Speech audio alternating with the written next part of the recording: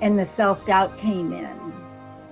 And so I'd spent my entire life being a people pleaser, helping others in any way that they needed, to the point that I said, dang it, who the heck am I? What is it that I want? I know what they want and I can be what they want, but I don't know who I am or what I want. And I think it's about time to do something about that. It's not about besting the enemy. It's not about becoming better than someone else.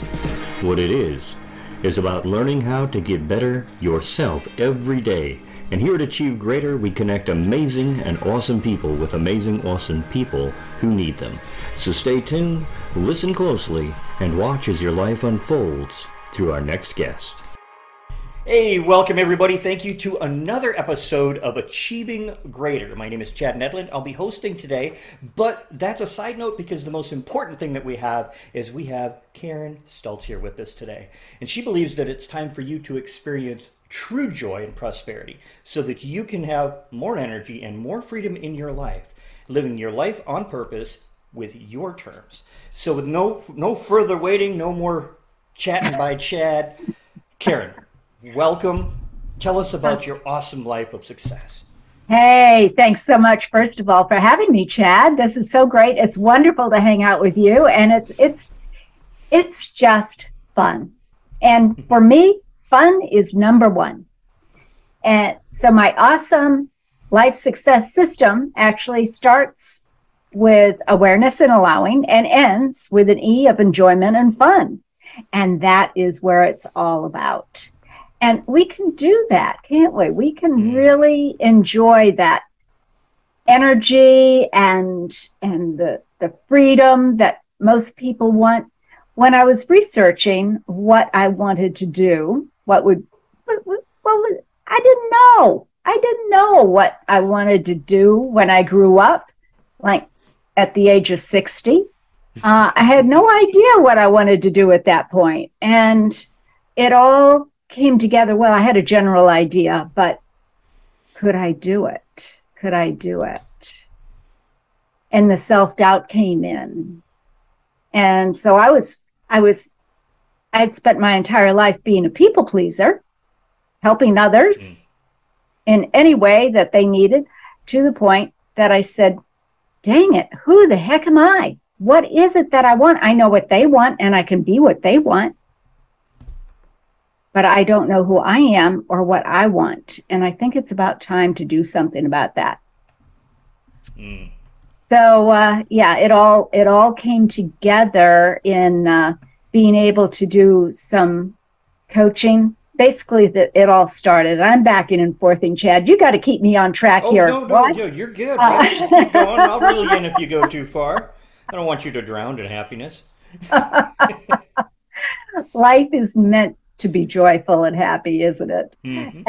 And that is where I knew that although I was very lonely growing up, not a real upbeat, joyous person, but I was never unhappy. I had that feeling and knowing inside that things would work out, whatever it was. I just knew it.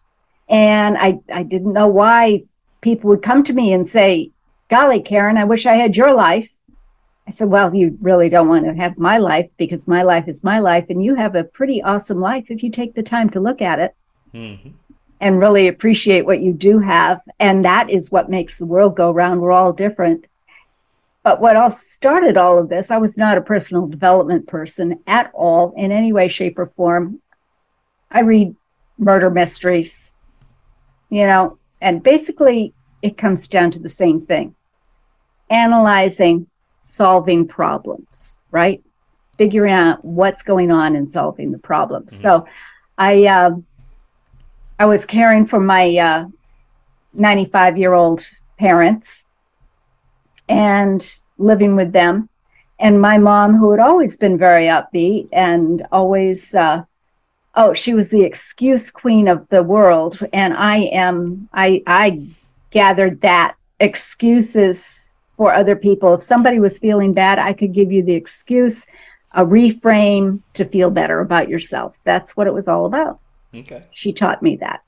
And she was living with a lot of regret. She was dying with a lot of regret. And I thought, dang, this is not, after a life like you have had, the privileges, the joys, how could you be dying with regret? And I thought, that's not for me. I have to find a different way. And if I go back home from my parents to my husband and have to go back to a job for somebody else, getting up, going to work, coming home, being too tired to do anything. And my husband had retired, so he was off having a great time. Mm-hmm. You think I might have a little bit of regret and resentment, maybe? A little bit, maybe.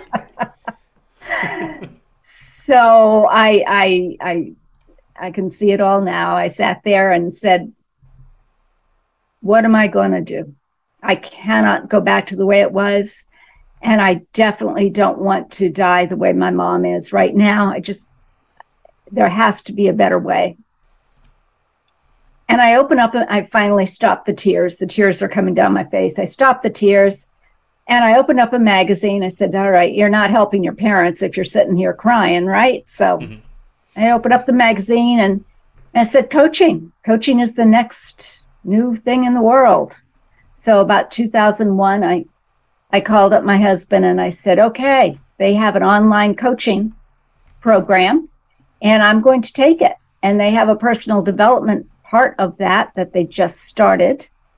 And I don't know. I don't believe in personal development. I believe that everybody is unique and we just need to go with the flow and work on the things that show up.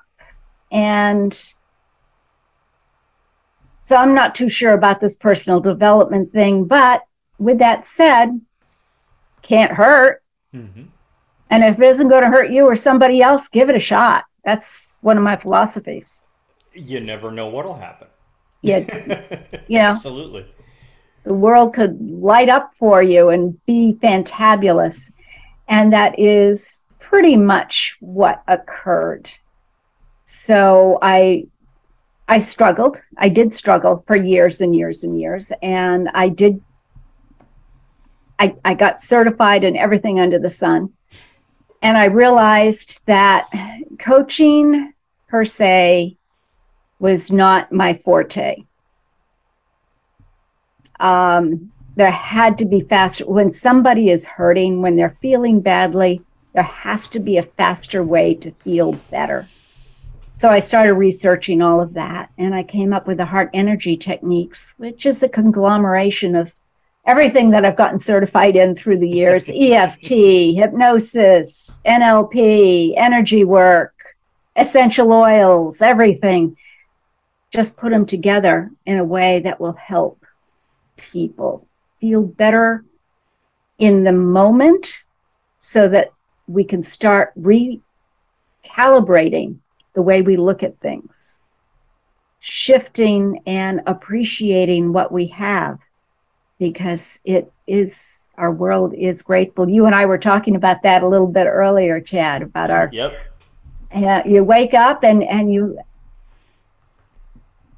it's one thing to set the intention, but you need to be aware and allow the wonderful stuff to come through.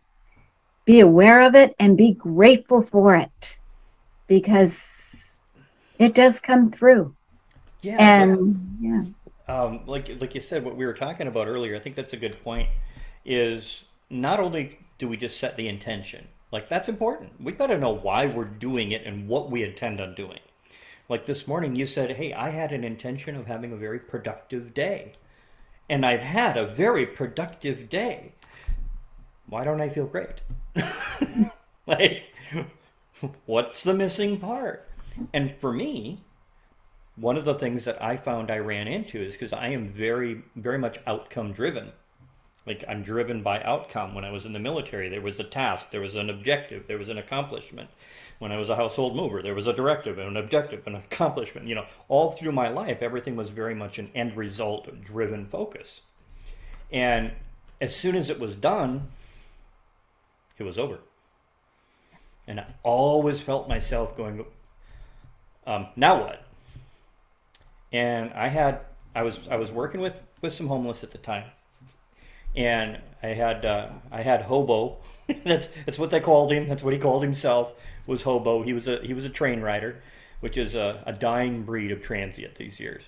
And he would hop the trains and just travel all over the country on the trains and try and miss the bulls in the yard. And he says,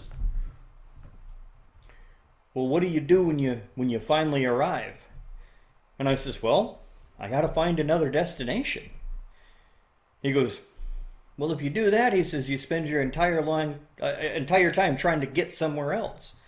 And I said, well, you hop a train. I said, what do you do when you finally arrive? He goes, I stick around and enjoy it every once in a while.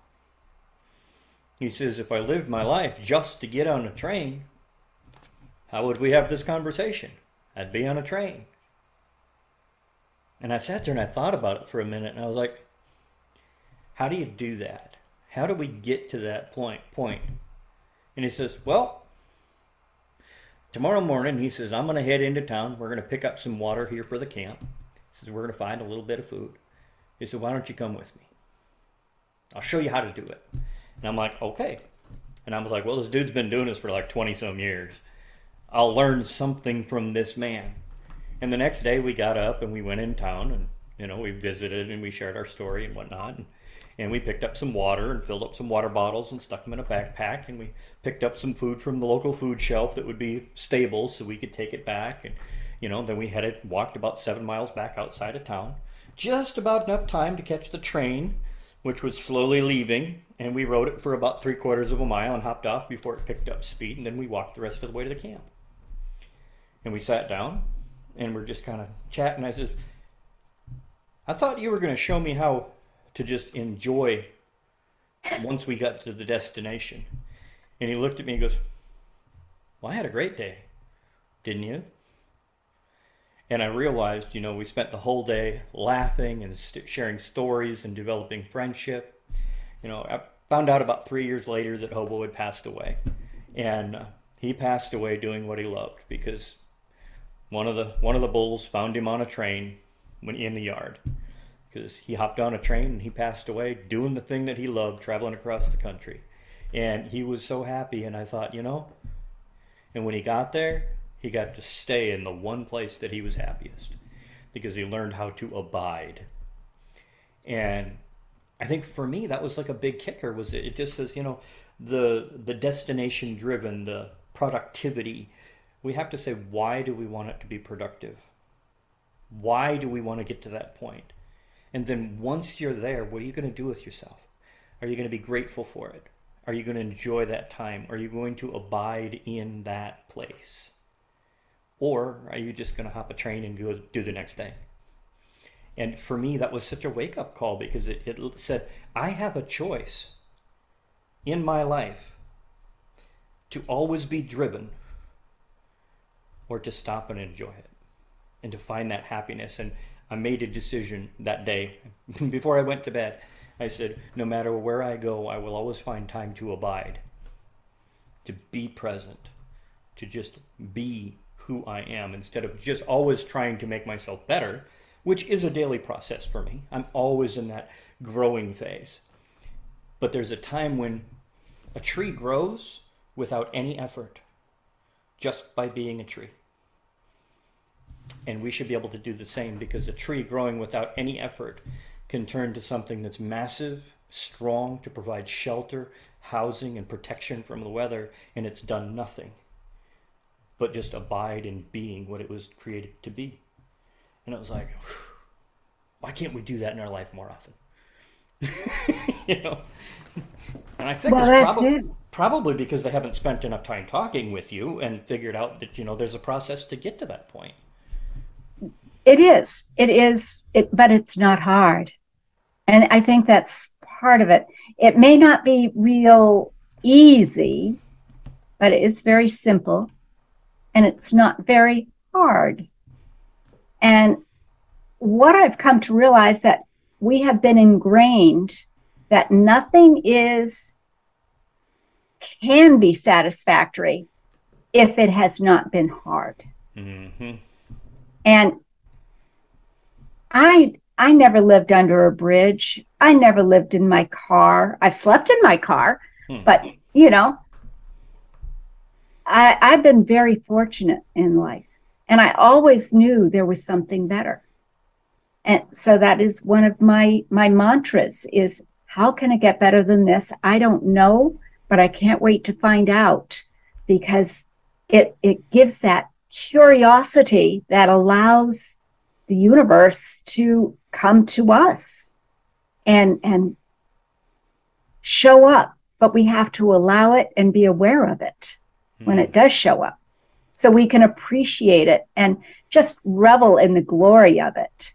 And right now, I am sitting here, and the sun is coming out for the first time today. And it's like, oh, this is wonderful. I mean, I'm sitting here with Chad. The sun is out. I don't have to rush out this evening. How does it get better than this? I don't know, but I can't wait to find out. This is so cool. Well, so you get a double portion. You get the sun coming down on your end and it reflecting off my forehead from this side. You get a double portion.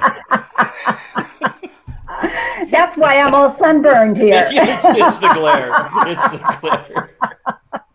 I used to joke with my cousin who he lost most of the hair on the top of his head by the time he was 19. So poor guy. But every time I'd see him, I'd be like, "Hey, how you doing?" He's like, "Just shut You're up." funny.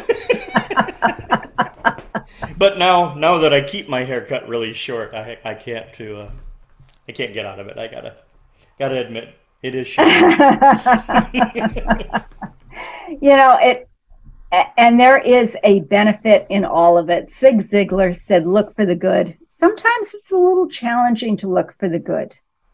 But the fact is, again, we were talking about it earlier, be aware of what is good going on around you. The bills are coming in. We were talking about, you introduced me about prosperity. Well, I like money.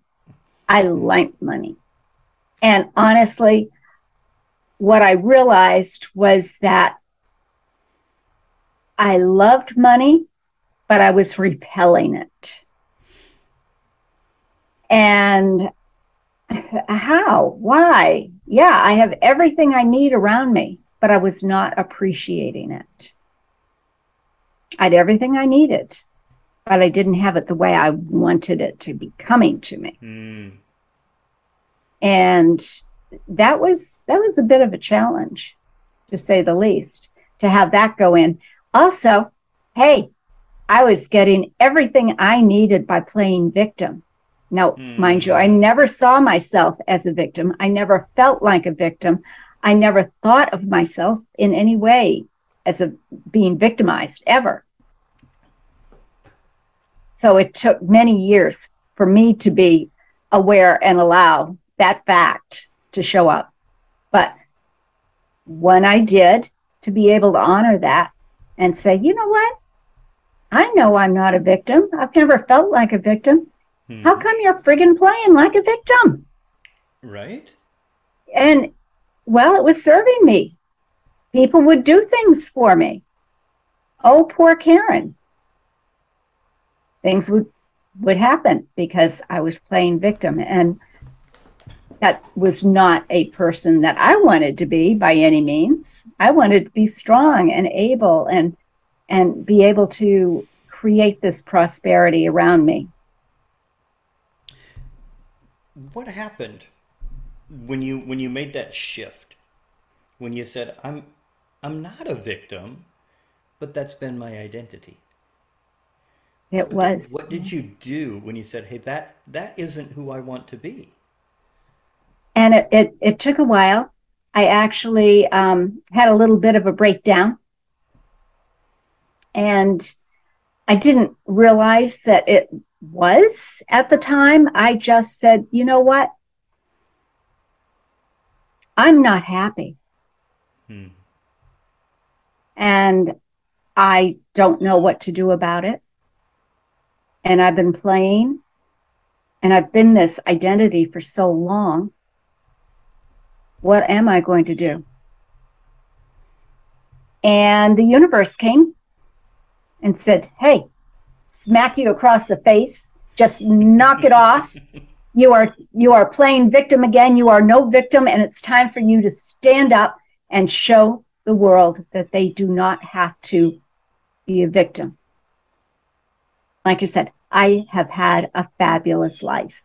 I have a lovely home in the middle of Maine, my husband, but I wasn't making any money in my work. Mm. And that was my goal, to make money, right? I mean, you can't have a business without making money. So the universe slapped its hand across my face. Actually, it was more like a 2-by-4 across the back of my head. But I said, okay, all of a sudden the phone started ringing. When I let go, the phone started ringing. People called me and said, Karen, you helped me 10 years ago, and it was so phenomenal. I need your help again. I thought, I don't even know who you are. And when I called, you said, I don't know if you helped me or not. So I was feeling very dejected all those years. Come to find out, no, I was making a difference. And I could get paid, and I could help others do the same thing. And all it really takes is, and that's where the Awesome Life Success System came into play, was in 2018. And it was awareness and allowing, always, in everything. Be aware of what is going well. Be aware of what is not going well. And set an attitude of, okay, this is not going very well. Thank you very much. I don't like this. Mm-hmm. This is actually piss poor. However, I got the choice to change because I am not a victim and I don't have to buy into it. I can start making that change now. And looking at our wellness, I have so many people, they say, oh my gosh, I'm so sick. And I know it's emotional. I know it, or maybe not. Maybe they don't recognize that. They say, well, nothing I can do about it. This is the way it's going to be, and it's only going to get worse from here. What are the other possibilities? How are you going to look at it? You may have seen these people as well, double, triple amputees who are teaching karate and judo. Mm-hmm. It is attitude. It is the way you are looking at things. And then going into your environment. Who are you hanging out with? What are you doing? Is it a cluttered environment? Is it an emotionally energy vampire environment? And what solutions can we find? And sometimes those solutions require reaching out to somebody like yourself or myself or just a friend, but reaching out and getting that support to help you make the shift, not to buy into the story. I know you're all about stories, but let's not buy into that story. Right. Well, see, the power of the story is we all have a story. But when I start teaching people about the power of story, I also start to teach them, but we have the power to create the story that we tell ourselves. And that's the story that rules how we move forward. That's it. And, a good example of that is that, it's all about our attitude or our approach to things. And so I'm going to tell on myself here. After I got out of the military, I went through a terrible divorce. My world was tipped upside down. Everything that I believed in, family, everything was just stripped away from me. Lies were told, and I was completely alone in the world. And I saw somebody else who was hurting worse than I was, and they were unable to get themselves out of that situation. So I took my military training and I made sure that they never had to endure that pain again. And I got them to a safe place, and I happily turned myself in and took a prison sentence. I got a felony, and I did 2.5 years because I went into somebody's house, took their payroll, and took it to get a 17-year-old girl to a safe place for 6 months until she was 18 so she didn't have to be sexually abused anymore. Mm. And I said, I know what the price is for this, but it's worth it. I knew I would have to carry a felon being a label that the world put on me for the rest of my life. Mm. And I said, you know what? It's a badge I'm willing to carry, because I know what I did was the right thing. It may have been the wrong way, but it was the right thing to do. The judge, before sentencing, she says, off the record, this blew me away. She said, 20 years ago, we'd have put a pin on your chest and called you sheriff. She says, but it's a criminal case, not a civil case. And we have to convict you because you're pleading guilty. She says, we don't even have any evidence. And I said, you don't need evidence in light of truth. And she said, well, you know what the minimum is? She says, I'm going to give you 3 years. And the minimum was not 3 years. For what I did, it was 10 years. And she let me off at 3 years, which I came out early on parole. But the key thing is I was a felon. My brother, Chris, as a minor, got mad at somebody that was with his girlfriend and called it and made a terroristic threat on the phone. Basically, he threatened to beat him up on the phone. So he carries in his mind this label of terroristic threats. And as a result, he can't get a job, can't hold a job, can't be hired anywhere because he's a felon. And I'm like, dude, you don't actually have a felony. Like, it would have been a felony if you were an adult, but you weren't. So he's carried this. Well, he was living in another state. I came back up to Wisconsin. First thing I did, went and got me a job. Assistant manager at a local gas station. And he's like, you what? I says, yeah, I'm the assistant manager at the gas station. He's like, how'd you get that job? I was like, I walked in, I applied, I presented myself to him, I got the job. I worked there for 6 months. I got promoted from cashier to assistant manager. And he went, man, I'm coming over to that town. He said, if you can get a job, then I know I could get a job. And I'm like, well, what's stopping you? Mm-hmm. Over 30 years later, he was still holding on to this story that he was unhireable. And he goes, well, how'd you get the felony past corporate? I said, get past. I says, I walked in, I sat down for the interview. I says, hey, before we get started, I just want to let you know, I have a felony from over 20 years ago. If you'd like the details of the case, I'll be happy to talk to you about it. I says, I'm an open book. It was 20 years ago. I'm not the man that I was then. If that's going to be an issue, I want to be respectful of your time, and we can end the interview now. If it's not going to be an issue, then we can either discuss it or we can talk about the important thing, which is how big of an asset that I'll be for your company. Mm-hmm. Either way, we move forward, you win. And it says, we don't move forward, your competitor will. How would you like to proceed? They never asked another thing about the felony. And he's like, that doesn't work. I'm like, I'm the assistant manager. Like, apparently it does. You know, it's whatever story we assign to ourselves is also how the world receives us. And it blew my mind that still today, he's over 50. And he's still living in that same narrative. Yeah. Yeah. I've seen that among my clients too. It's no matter how much evidence, I'm a big believer. I need that scientific evidence, or at least evidence that shows it for me. And I do my research. I do my studies, and not all in one place. I don't go to the one guru and say, all right, what is it? But I know I have a colleague, bless her. She's amazing at what she does. And she's gotten through, she has her PhD.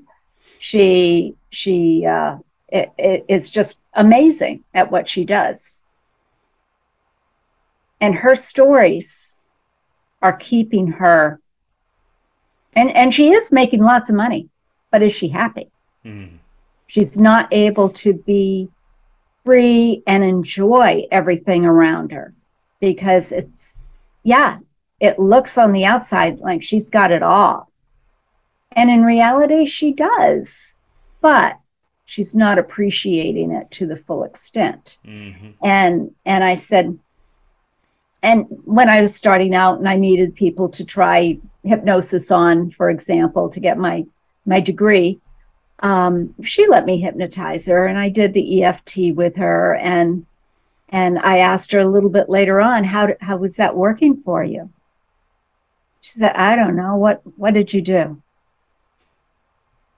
And I told her, and she said, well, I guess maybe it worked. But you know what, Karen? I don't believe that anything except talk therapy for 40 years is going to be helping. And so we have a different philosophy of the way to look at things. I prefer a lot faster. Now, will things come up? Oh, yeah, they'll come up. And we can address them when they come up. And they won't come up as often because we learn how to respond to things. Like you learned how to speak, how to respond ahead of time as opposed to reacting. And these are things that can be learned and executed. And yeah, it takes a little practice.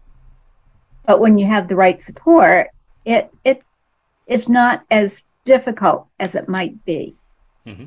If you're open and aware and enjoy. The final E of that is enjoyment of the awesome life. It's enjoyment. Have fun. Every single day, find something to have fun with. And it isn't a rah-rah, go out and party and everything. It is just, really, it's appreciating. It's appreciating and the gratitude and maybe laughing on your own. I'm a great promoter of laughing yoga. I mean, really, laugh for no reason. I was like, you would love to peek your head into my office. Towards the end of my day, if you poke your head in my office or stick your head in one of the windows, you'll see me just chuckling away and laughing. My wife has come up and she's like, what is so funny? I was like, what do you mean? I was outside with the kids outside your office. What are you laughing about? I'm like, life. And life is just good. You can laugh, and you can, because our subconscious, our physiology does not understand the difference between a fake laugh and a real laugh. So you can really laugh and you bring up that energy, you lift those endorphins, and in a matter of a minute or two, you can go from down in the depths of despair right up, if you allow it. Exactly. And here's the cool part. This is a powerful part people don't get. Did you know you can walk into a food court with a bunch of hustling, bustling people, busy trying to get a quick bite to eat so they can get back to shopping, to get back to work. Everybody's at this high stress state. Nobody knows anybody. Sit down and start laughing. You have the ability to alter the state of hundreds of strangers just by you taking the initiative. I have literally gotten an entire food court laughing their butts off at a mall one time. One dude finally came over. It was the janitor. He was the one that was, doing the cleanups of the table and stuff. He's like, what is so funny? I have no idea. And I just went blank and turned around and walked away. Well, you know what? You remind me of a YouTube video. They kept laughing. They do. They just kept laughing. And I'm like, my work is done. But did you steal that, or did they steal it from you? That's what I want to know. There's a French movie. It's called Merci. And I don't know. And you guys who are listening can look for it on YouTube. And it is just as Chad described. A fellow gets on a train and everybody is studious and working and miserable and horrible. I have to go to work. And he just starts laughing. And of course, they look at him like he has 6 heads and he's Right. Stay away from him. Let's move away, as far away from him as possible. But he just keeps laughing. And pretty soon they start chuckling. And pretty soon the entire train is chuckling. And he goes to the door and he looks at them and they're all laughing still. And he just smiles and goes on to the next train. Nice. Goes on to the next train to do it again. No, And it just makes the day start right. I'm a whacked out person. I'll admit that. I do things different.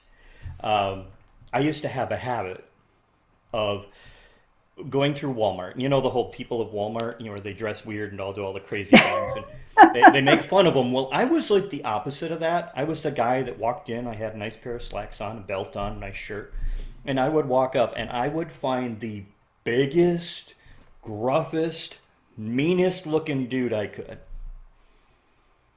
And I'd be like, yep, that's him.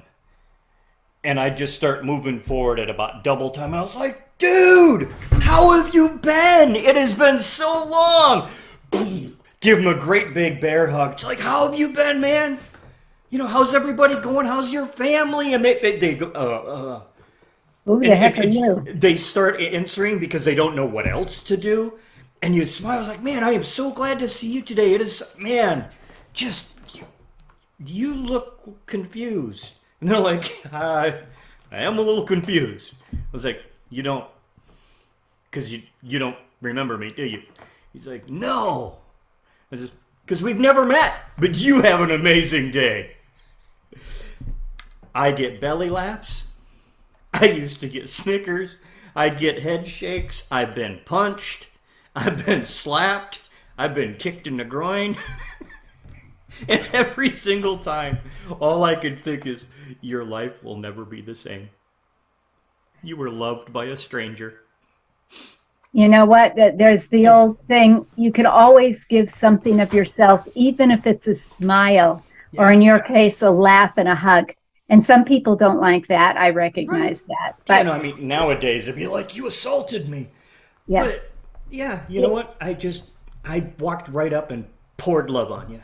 and that's what it's all about, to recognize that you can share that love. And with that, whenever you give to somebody else, you just feel good inside. Yeah. That's all there is to it. You just feel good inside. I've spoken to people who say, golly, I wish I had never done that. I wish I had done something different. And you know what? Let's go back. Let's go back to that time. Think about yourself at that time, the information you had, the age you were, how everything that was going on, and how educated you were about what was going on. Well, I didn't know, and I didn't know. Okay. So let me ask you, with the information that you had at the time, the education you had at the time, and the person that you were at the time, would you have done anything different? Oh, I guess I probably wouldn't have, because I wouldn't have known better. Now you do. Now you can share your wisdom with others. Mm-hmm. And let's let go of that, because the fact is, if you look at that situation, you can say thank you. Thank you, because that actually taught me and moved me to where I am now, sitting in front of Chad and Karen and seeing the world with different eyes. I remember I was reading a book by autobiography by Goldie Hawn. And I love Goldie Hawn. And she had written this, pardon me? I used to too. Well, I was in love with her I just voice. had a crush on yeah, her when Kurt I was a Russell. kid. Kurt Russell. Oh, yeah. And he's okay. my age. I said, yeah, that's a possibility. This is good. Anyway, and actually, he rode up a chairlift at a ski resort that with my daughter. It was too funny. He had just finished doing Escape from New York.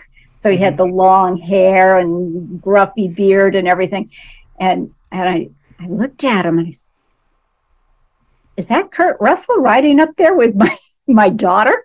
And they had a lovely conversation on the way up on the chairlift. And then we went down to the have lunch in the lodge. And I leaned over to my cousin and I said, is that Kurt Russell? And she looked around and she said, of course it is. Of course it is. Yeah, okay, cool. All right. In Maine, that really surprised me. But anyway, I read this autobiography, and some of the things that she went through were I can't even relate to. I simply can't even relate to. And they just sounded so horrible. And yet in the book, there was absolutely no animosity, any victimhood, any retaliation, nothing but love for what it taught her. And I thought, obviously, she's done the psychological bit of rewriting your story in the way you want it to be. And why not? Why not? Because we need to learn how to forgive. We need to be able to let go. And we got power. We can rewrite that story, just like you were talking about. We can rewrite that story. We can educate ourselves, and we can make the difference in the world that we are here to make. And if you don't know what that is, give yourself a break and find someone who can help you find that. And when you do, the prosperity starts coming in. That's all there is to it. The abundance is all around us already. Our needs are met already unless we push them away. And being aware of what prosperity means to you. What does abundance mean to you? Mm-hmm. And it isn't always the way you expect, but it does show up for you in fantabulous ways. I'm just trying to think. The other day, I was doing something and I thought, dang, I just don't have the money in the checking account right now because I have expended it on a coach. Mm-hmm. Okay. So what shows up? The very same thing for $47. You know, a $5,000 program. I'm giving it to you for $47. That works. Thank you. Yep. Thank you. It is, the possibilities are there, recognizing what it is that your desire really is. And as you mentioned earlier, Chad, your why. Why are you doing it? Why do you want it? Why is it important? Because if it's not really important, if it's because somebody else has it and you want it, that's not a good enough reason. Mm-mm. That's why when people come to me and say, oh, I wish I had the life you have. I wish I could live your life. Well, no, you don't. No, you don't. Because I have things that you don't like that are fine with me. But you wouldn't like them any more than I could live your life. But if you want to change your life, be a little more secure, a little more affluent, if you want to put that, a little more prosperous, yes, we can do that. But the bottom line for most of my clients is they want peace and freedom. Freedom to do what they want, go where they want, be with who they want. They want to be loved and have the freedom to love back. They want the peace and the calm. Every single person, as I was doing my development research, was, there's so many stories. There's so much drama in my life. Well, what are you going to do about it? Yeah. Change your story. Change your environment. Well, I can't change my environment because my story is around my family and I can't leave my family. Well, you can distance yourself. You can, I mean, honestly, I put a little, iron shield around me sometimes when I needed to, when I had to be with a family member that was challenging. And I had to talk to myself, and I had to let go of the expectation. And that is a key thing too. Since I gave up expectations, things got a whole lot better. And to be able to go in and surround yourself with this invisible cloak of protection so that any negativity is not going to come to you. You can just smile. You have tools like laughing for no reason, just smiling. They may think you're crazy, but hey, who's more important, them or you? And here's a secret. When they think you're crazy, they give you more space. They do. I had a friend say, Karen, why aren't you going to get that dent out of the side of your car? You've had that for like 2 years. And, would you like me to bang it out for you? I said, no, don't do that. Everybody stays away from me because they see the dent in the car. Works for me. My car runs. I have no problem. Works for me. I had an old rusty pickup truck, and my favorite bumper sticker ever, it said, keep tailgating. Does it look like I have insurance? It was a big old rusty truck with no tailgate on it. It's funny. And anybody who got close enough to read that thing always just backed off. They're like, yeah, redneck from Wisconsin. No. I'll think about that a little bit. Probably more, hit the brakes and pull out a shotgun. We're going to leave him alone.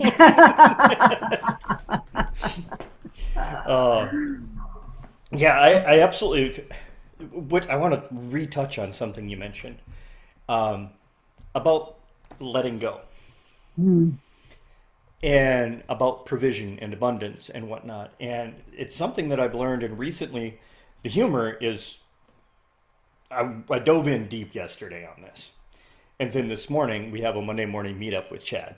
And a group of us get together and we all just kind of powwow and help each other in business. And there's a little guidance from the guy who's been doing it for a long time. But we got into the power of the letting go part because we have this abundance and prosperity that is ready to flow into our life. But every time we reach up and try and hold on to our ability to make it happen, like a clenched fist, we constrict that flow into our life. So the moment that we just say, instead of trying to force it to happen by our power, by our making it happen, that letting go allows things to happen freely. It does. And I didn't realize the impact of me being able to have just this visual. But it came to me and it was like it affected me. So I wanted to share it with our group. And everybody's face went, and I just watched everybody shift in that moment. And I was like, hey guys, just for a minute. It says, that thing that you're struggling with, that you're worried about, that area of lack that you're holding on to, and they're like, yeah, let's just grab hold of it. And I said, everybody. Last person quick grabs it on the screen. I was like, now I want to think about that thing that you're holding on to. And it says, and just for right now, just at this moment, that thing that you're worried about, that lack, that thing that's stressing you out, just Just let go. And one person went, another one went, another one went, and I watched them clench even tighter. And then they went, and I watched their whole body just go, and I looked and I said, how's everybody feel? And they're like, wow. All of a sudden they felt that freedom by not having to hold on to that one thing. And I was like, and just for today, just today, don't hold on to it and watch to see what happens by tomorrow. And we let it go. Well, cool I love that. That was this morning. I already got a positive come back from somebody where a situation completely shifted that they'd been struggling with in one day. I love it. Yes! Just by learning to just let go of things that you can't control and allow things to happen that are ready. Like the oak tree. It doesn't force the water to come to it. It just soaks up what comes. And it's a beautiful thing. So I just want to say thank you for kind of just reaffirming that again today. When you brought that up, I'm like, yeah, okay, this is 3 times in a row in less than 24 hours. So yeah, we got that solid. yeah, that's a key for me too, is the number 3. If it happens 3 times in a short period of time, it's something you should pay attention to, guys. And I love that simplicity of, it does not have to be that hard. Yeah. And, sometimes things are very emotional about it. In business, we can say we want it to happen this way. We're hanging on to the way it's going to be this way.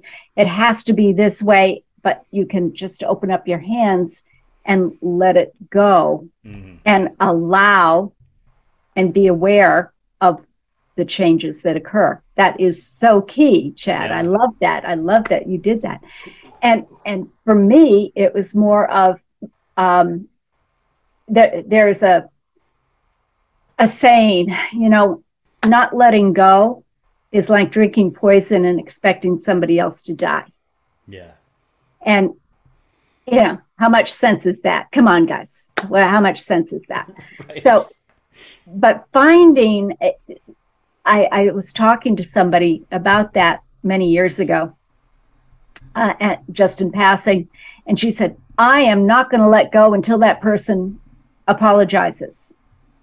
But that person may never apologize.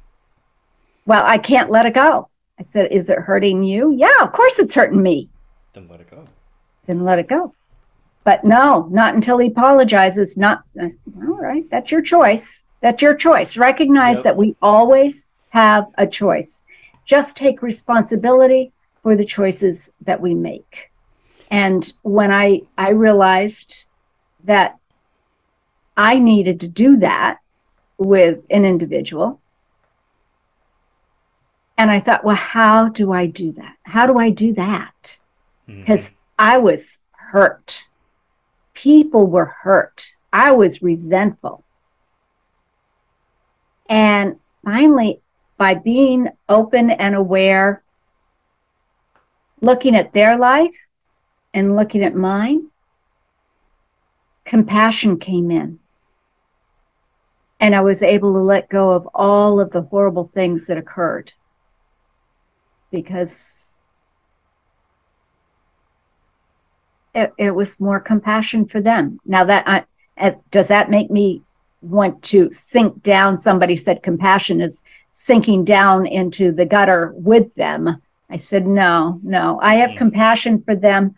I do not have to go into the gutter to express that. No. One of the things that, because you and I both, we keep running into the people, I'm not letting go until. Yeah. And the one thing that I've learned is most of them think that eventually that person is going to apologize, ask forgiveness, make amends. And when I see them stuck on this point, I always ask them, if they thought it was the wrong thing, do you really think they would have done it in the first place? And if they thought it was acceptable, what makes you think they're going to apologize for it now? You're waiting for something that will never happen, and you're giving away your control for your own happiness based on somebody else's ignorance of a wrongdoing. You're affecting your health. Yeah. I'm like, look, they thought it was okay. They're not going to apologize to you. Stop, as you said, stop drinking the poison. Yeah. and that's the key. Recognize the only thing that we have control over is ourselves and how we respond to things or react. And I am against reaction myself. If I can avoid reacting, I will. But learn how to respond so that when the situation occurs, which it will again, probably, you'll be able to respond in a way that makes you feel good and not offended in any way. Right. But learning how to respond and recognize we are the only ones that we have control over. I can't control what people think about me. I can try and influence it.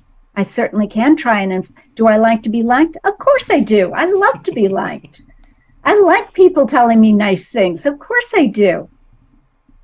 But is it an absolute necessity? No. Because my intention is to share wisdom as kindly with as much heart as I possibly can. But I cannot control how somebody else will interpret it. If they were having a horrible, no good, very bad day, and I come in and say, you know what, you can change that in a heartbeat, which you can, by the way, with a simple laugh or something. But they, without going into more depth and more time and more practice, they're going to say Karen's full of the woo-woo juice. That's all there is to it, you know? Yeah, because it's amazing how people will, based on the lens that they are looking through, will see something so completely different. I did a video, and I put it inside my group. I'm actually going to put it up on my profile so people can actually enjoy it outside of the group too. But I was just talking about, hey, today is Monday. It's a beautiful day. And the amazing thing about today is the fact that you can't do it again. There is no redo. There is no do-over. But today, your potential is here to live your best day ever. And I talked about just being authentic and true, and whatever comes out, let the world have you for who you are. And then I broke out in song. And I just started singing, being goofy old me. And then I stopped. I says, if it means sing, sing. If it means dance, dance. But no, I'm not going to dance for you because I believe that I'm proof that white boys cannot and should not dance. And, just threw it in as a little joke. That's a belief. That's a belief. And that's what I said because I believe I'm proof that they shouldn't, right? Like, I am evidence. Dancing a no-go for a white boy like me, right? And just as a joke, living, loving, laughing, having a good time. I got a message from somebody inside my group, private messaged me, and said, if this is the way that you're going to present, then I'm leaving. I won't tolerate racism. And I'm like, racism? I'm talking about being your true and authentic self. And so I go back and I watch this 9-minute video, and I'm like, because I said, I believe that I'm evidence that a white boy can't and shouldn't dance, and therefore I'm racist. And I went, wow, thank you for leaving and opening up space for people who love life. I wasn't upset by that person. No. It's like that's their lens. That's how they want to take things because that's what they see the world as. Me, I just looked at it and says, thank you so much for leaving because this isn't the place for you. It's a lot of anger. Yeah. and You being weren't mad able at me. to recognize, and I really honor that. I think because we can learn from those comments. Yeah. We can learn, and we can go back and look at what we said, what we did, and learn from it and say, okay, well, I see where they might have gotten that thought. Would I have done it any differently another time? Probably not, because I got my point across and I wasn't being racist, and I was just making a point of feeling good about the moment. And each moment we have is gone. It's gone. It's gone. It's gone. So make each moment as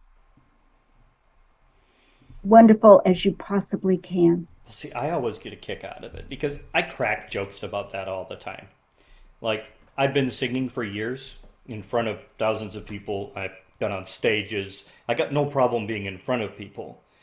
And I used to joke with people. I says, the reason that I sing a cappella isn't because I have such a great voice. It's just that I have a rhythm that nobody else in the world can keep beat with. Like, and then I'll crack a joke. If you don't believe me, you should see me try and dance. Right? I have no rhythm. In fact, when I would go to the club, I danced best sitting in the bar stool where I couldn't move. Yeah. So maybe just tapping a foot or something. Yeah. And I didn't even do that because I couldn't keep that on beat either. But I would joke about that for years. And what I would always hear is probably at least 4 or 5 times a year, and this is a pretty consistent joke with me, people would talk about racist. And I'm thinking, have you seen me? I'm about as white as they get, folks. Like, I'm racist against me? Like, half of them would be like, okay, you got a point. I probably took that wrong. I'm like, probably. And I used to do stand-up comedy, so I got a really thick skin with the hecklers. And nowadays, it's like not even having a thick skin. It's that point where you said, you just start to have a heart of compassion for that person because you go, wow, what place are they coming from? Where are they at to where that, me picking on myself, is offensive to them? How much more do they need us to love on them? Yeah, exactly. And you can't fix hatred with hatred. We need more love in the world and understanding. And honestly, I have seen that when we shift our thinking, when we shift the way we react and we respond, and we shift our energy and lift it, the world around us changes. And I, as a people pleaser and self-doubter, anybody who looked at me strange, I took on the guilt like nobody. I did something wrong. This is bad. How can I correct it? And finally, I asked somebody who really responded in a way that was not the way I had hoped by any means. And finally I said, you know what? Obviously, I am not communicating well. And I was brought up never to ask questions. So it took years to get to this point to finally say, how could I have said that so it would not have been offensive? And the response that I got at the time was, you couldn't have. How could I have said this so that you could hear me, so you could better understand? And the response was, you couldn't have. You were very clear. And I thought, fine. I said, so tell me what it is that I said that you got so angry about. Mm. And because I want to know. And then I make my own choice of whether I'm going to continue or not. It's all fine, you know. But it was, no, you couldn't have said it any better. And there wasn't any better way that you could have done it. And I say thank you for that, because it actually gave me strength to recognize it wasn't all me. Yeah. It was the people around me sometimes who didn't want to hear me, didn't want to understand. Yeah. And that, when I realized it wasn't my fault. I had no reason to feel guilty. I had no reason to have self-doubt. If your intention is a pure one, I guess is the way I can put it. If your intention is to help people raise their vibration, to feel better about themselves, to bring more abundance into their life. Mind you, I am not a business coach or anything like that, but as a mindset mentor, to lift that vibration. And I tell you, when I finally stood in my own power without I am so good, I am strong, I am powerful, ta-da. No, it was, I know in my heart that I can do what I want to do, because I know why it's important. And I know the people I can surround myself with, like your group. It is absolutely so empowering. I had somebody come up to me and say, I don't want to be powerful. Well, okay, so what other word would you like to be? Well, I'd like to be strong. Okay, cool. Let's use strong. Yeah, it's all good. So different people hear different things, different ways, and that's okay. As you know, you don't have to change yourself or go into a pretzel to please other people. Stop being people pleasers, people. Just be happy instead. So That's somebody right. told me that they said you can be a people pleaser or you can just be happy. It's up to you, but you can't do both. And I went, wow, there's direct. And another thing, I have a definition here, Chad. We have, I don't know, we're way over. I don't know how long you have, but I have the idea that being happy, we all have to rely on outside influence to be happy. Mm-hmm. The people we surround ourselves with, or the sunshine. I mean, I'm a lot happier when the sun is shining, that's for sure. But it's an outside influence. What our goal in life would be is to feel the joy. The joy is always inside of us. It is what makes the day great. When you can feel the joy inside of you and just feel good about being. Hey, how does it get better than this? I don't know, but I can't wait to find out. And that's why I love what you're doing, Chad. I love what you're doing, because you are bringing that evidence, that tools to give people so they can feel that joy in what they're doing. Yeah, people used to question, like, right after I have a 10-month-old son that passed away. And people couldn't figure out why I was smiling, like laughing in just a matter of days. And it's because this is, you have to understand, this is, happiness is based on our external circumstance and situations. Sadness is based on our external circumstance and situations. I says, but the joy in my heart is more powerful than the depth of my deepest sorrow. So even in this moment, I can still experience joy without discounting the sadness and grief. I can experience joy. And because I've exercised that muscle so much, it's greater than all of the rest. It says, I still experience this. I still sad. It's been almost 7 years. I still tear up when I think about my son, which is often. But it doesn't steal my joy. Yeah, you can take everything away from me, but you cannot take that, because that's an internal thing that I control. I get to change the thermostat whenever I want, because it's not my circumstances. Sadness will take a toll on you if you let that be the meter engage in your life. But there's an internal thermostat that we get to control, and that's joy.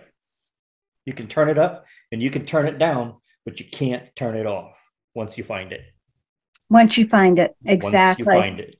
And it takes practice to hang on to it and keep finding it until it becomes a part of you, until you can feel it in your very soul.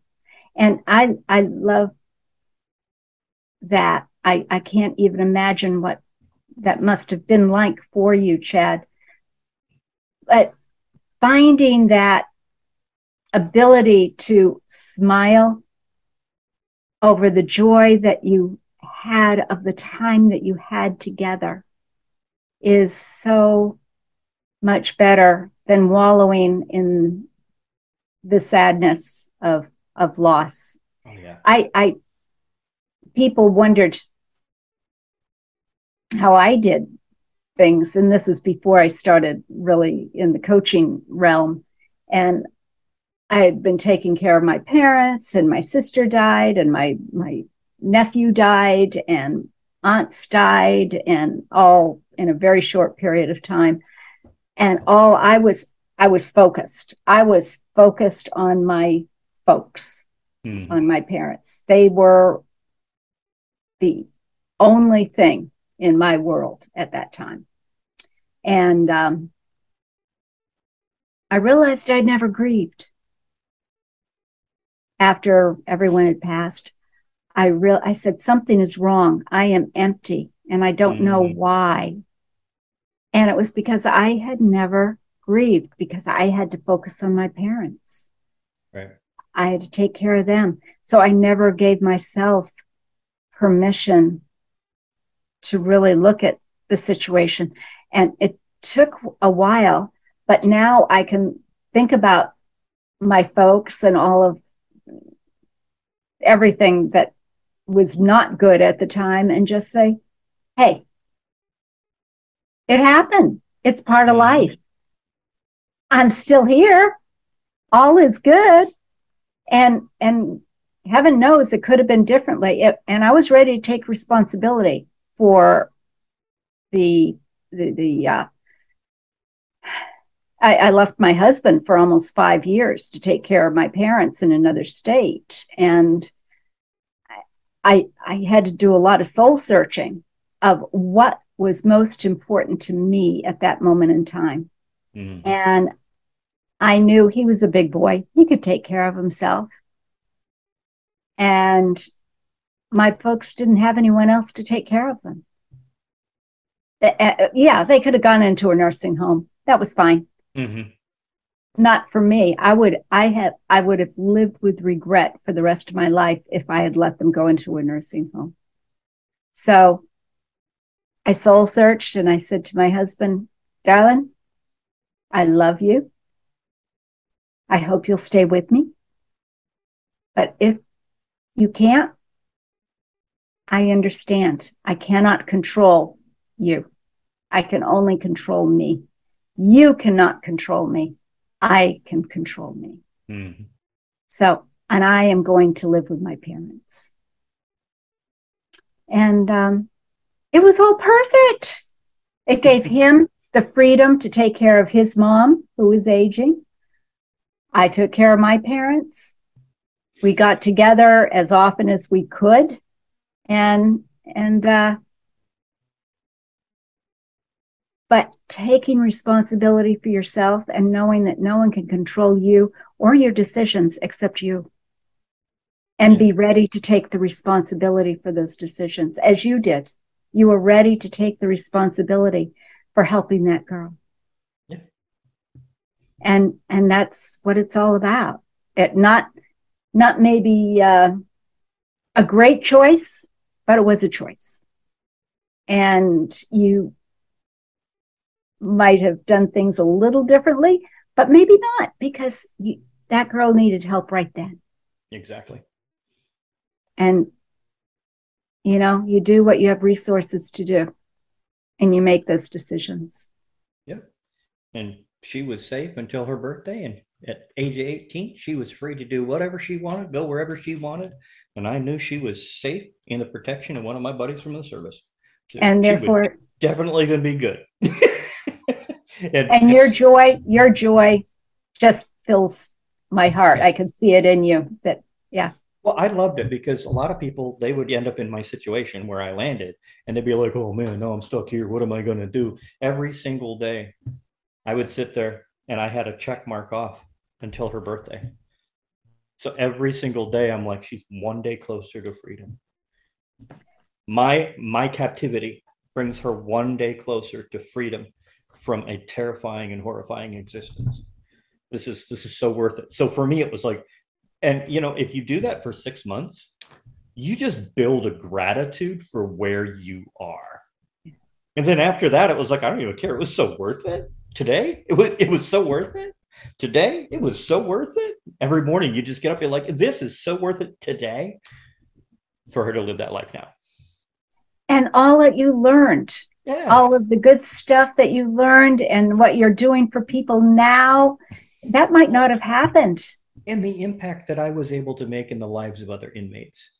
Yeah. Because I was different than every other person that was there. Yeah. It wasn't like, oh, I'm not guilty, because there's not a guilty person in prison, trust me. They're all innocent. But no, it was like I walked in and like, heck yeah, I did it. And they're like, what? I'm like, oh yeah. Well, why'd you do it? Oh, to help somebody. Do you owe them? No. They were hurting. We used to get in some really deep conversations in which I watched lives change the whole time I was in there. I'm like, the last thing that you want to do is stick me in a closed room with a bunch of people who are hurting and expect them not to change. They're going to change, because joy, it's kind of like water. You can't be immersed in it and not get wet. So flood the room. Flood the room. Flood the room with love and joy. Some, depending upon where they're coming from, sometimes that joy can really be almost too blinding for them. But if you can fill the room with love that's coming from that joy. Yeah. How does it get better than this? I don't know, but I can't wait to find out. Right. So what I do have to ask, I know we're going to have some notes down in the show notes, but how can people who can't access the show notes right now, how can they reach out and connect with you? Thanks for asking. Yeah, absolutely. The best place is on LinkedIn, or just let's say have a conversation. Love to have a conversation at KarenStultz.com/let's talk. Beautiful, beautiful. And that's me all the time. I tell people, like my clients, and they're like, what's the best way to have a conversation with somebody new? And I'm like, it's a little button right up at the top. Looks like a camera. Just click it. And they're like, what? I was like, just click the call button, video call. They're like, well, not everybody wants to get on a video call. Guess what? They'll turn it down. If you hit the video call and they answer, boom, you've automatically started at that most transparent, open place. If they reject it, leave them a voice message. Just a quick voice memo. If they respond back with a voice memo, you've connected at that highest level that they're willing to open up to you. If you leave a voice memo and they leave you a text response, then communicate with them in text, because that's the level that they're comfortable on. But why start at text and spend 4 weeks trying to get up to that let's talk in person? Just call them. they might be like me and just sit down and break into a nice long conversation. All of a sudden, you do 6 months worth of work in 20 minutes. Hey, you know what? I like that too. I like that too. And if I am available, that takes you to my calendar. The Let's Talk takes you to my calendar. We can set things up. It has a little, what do you want to talk about? Just want to get to know you better. That's cool, whatever. But yeah, if you'd like to, my number is right next to my name if you're watching it. If not, it's 207, because I'm in Maine, beautiful Maine, the way life should be. 200 4335. And yeah, give me a call. Yeah, because I think that's the amazing way to do it. Now, I hate closing it out when I'm having amazing conversations with amazing people, because that's what Achieving Greater is all about, right? Bringing amazing people and connecting with the amazing people that need you. But there's one question I love to ask people at the end of every interview. Okay. Are you ready? Okay, I'm ready. From now back to the beginning of the creation of the world, if you could pick just one person to have a meal with and sit down and have a meal with, what would you eat and where would you eat it?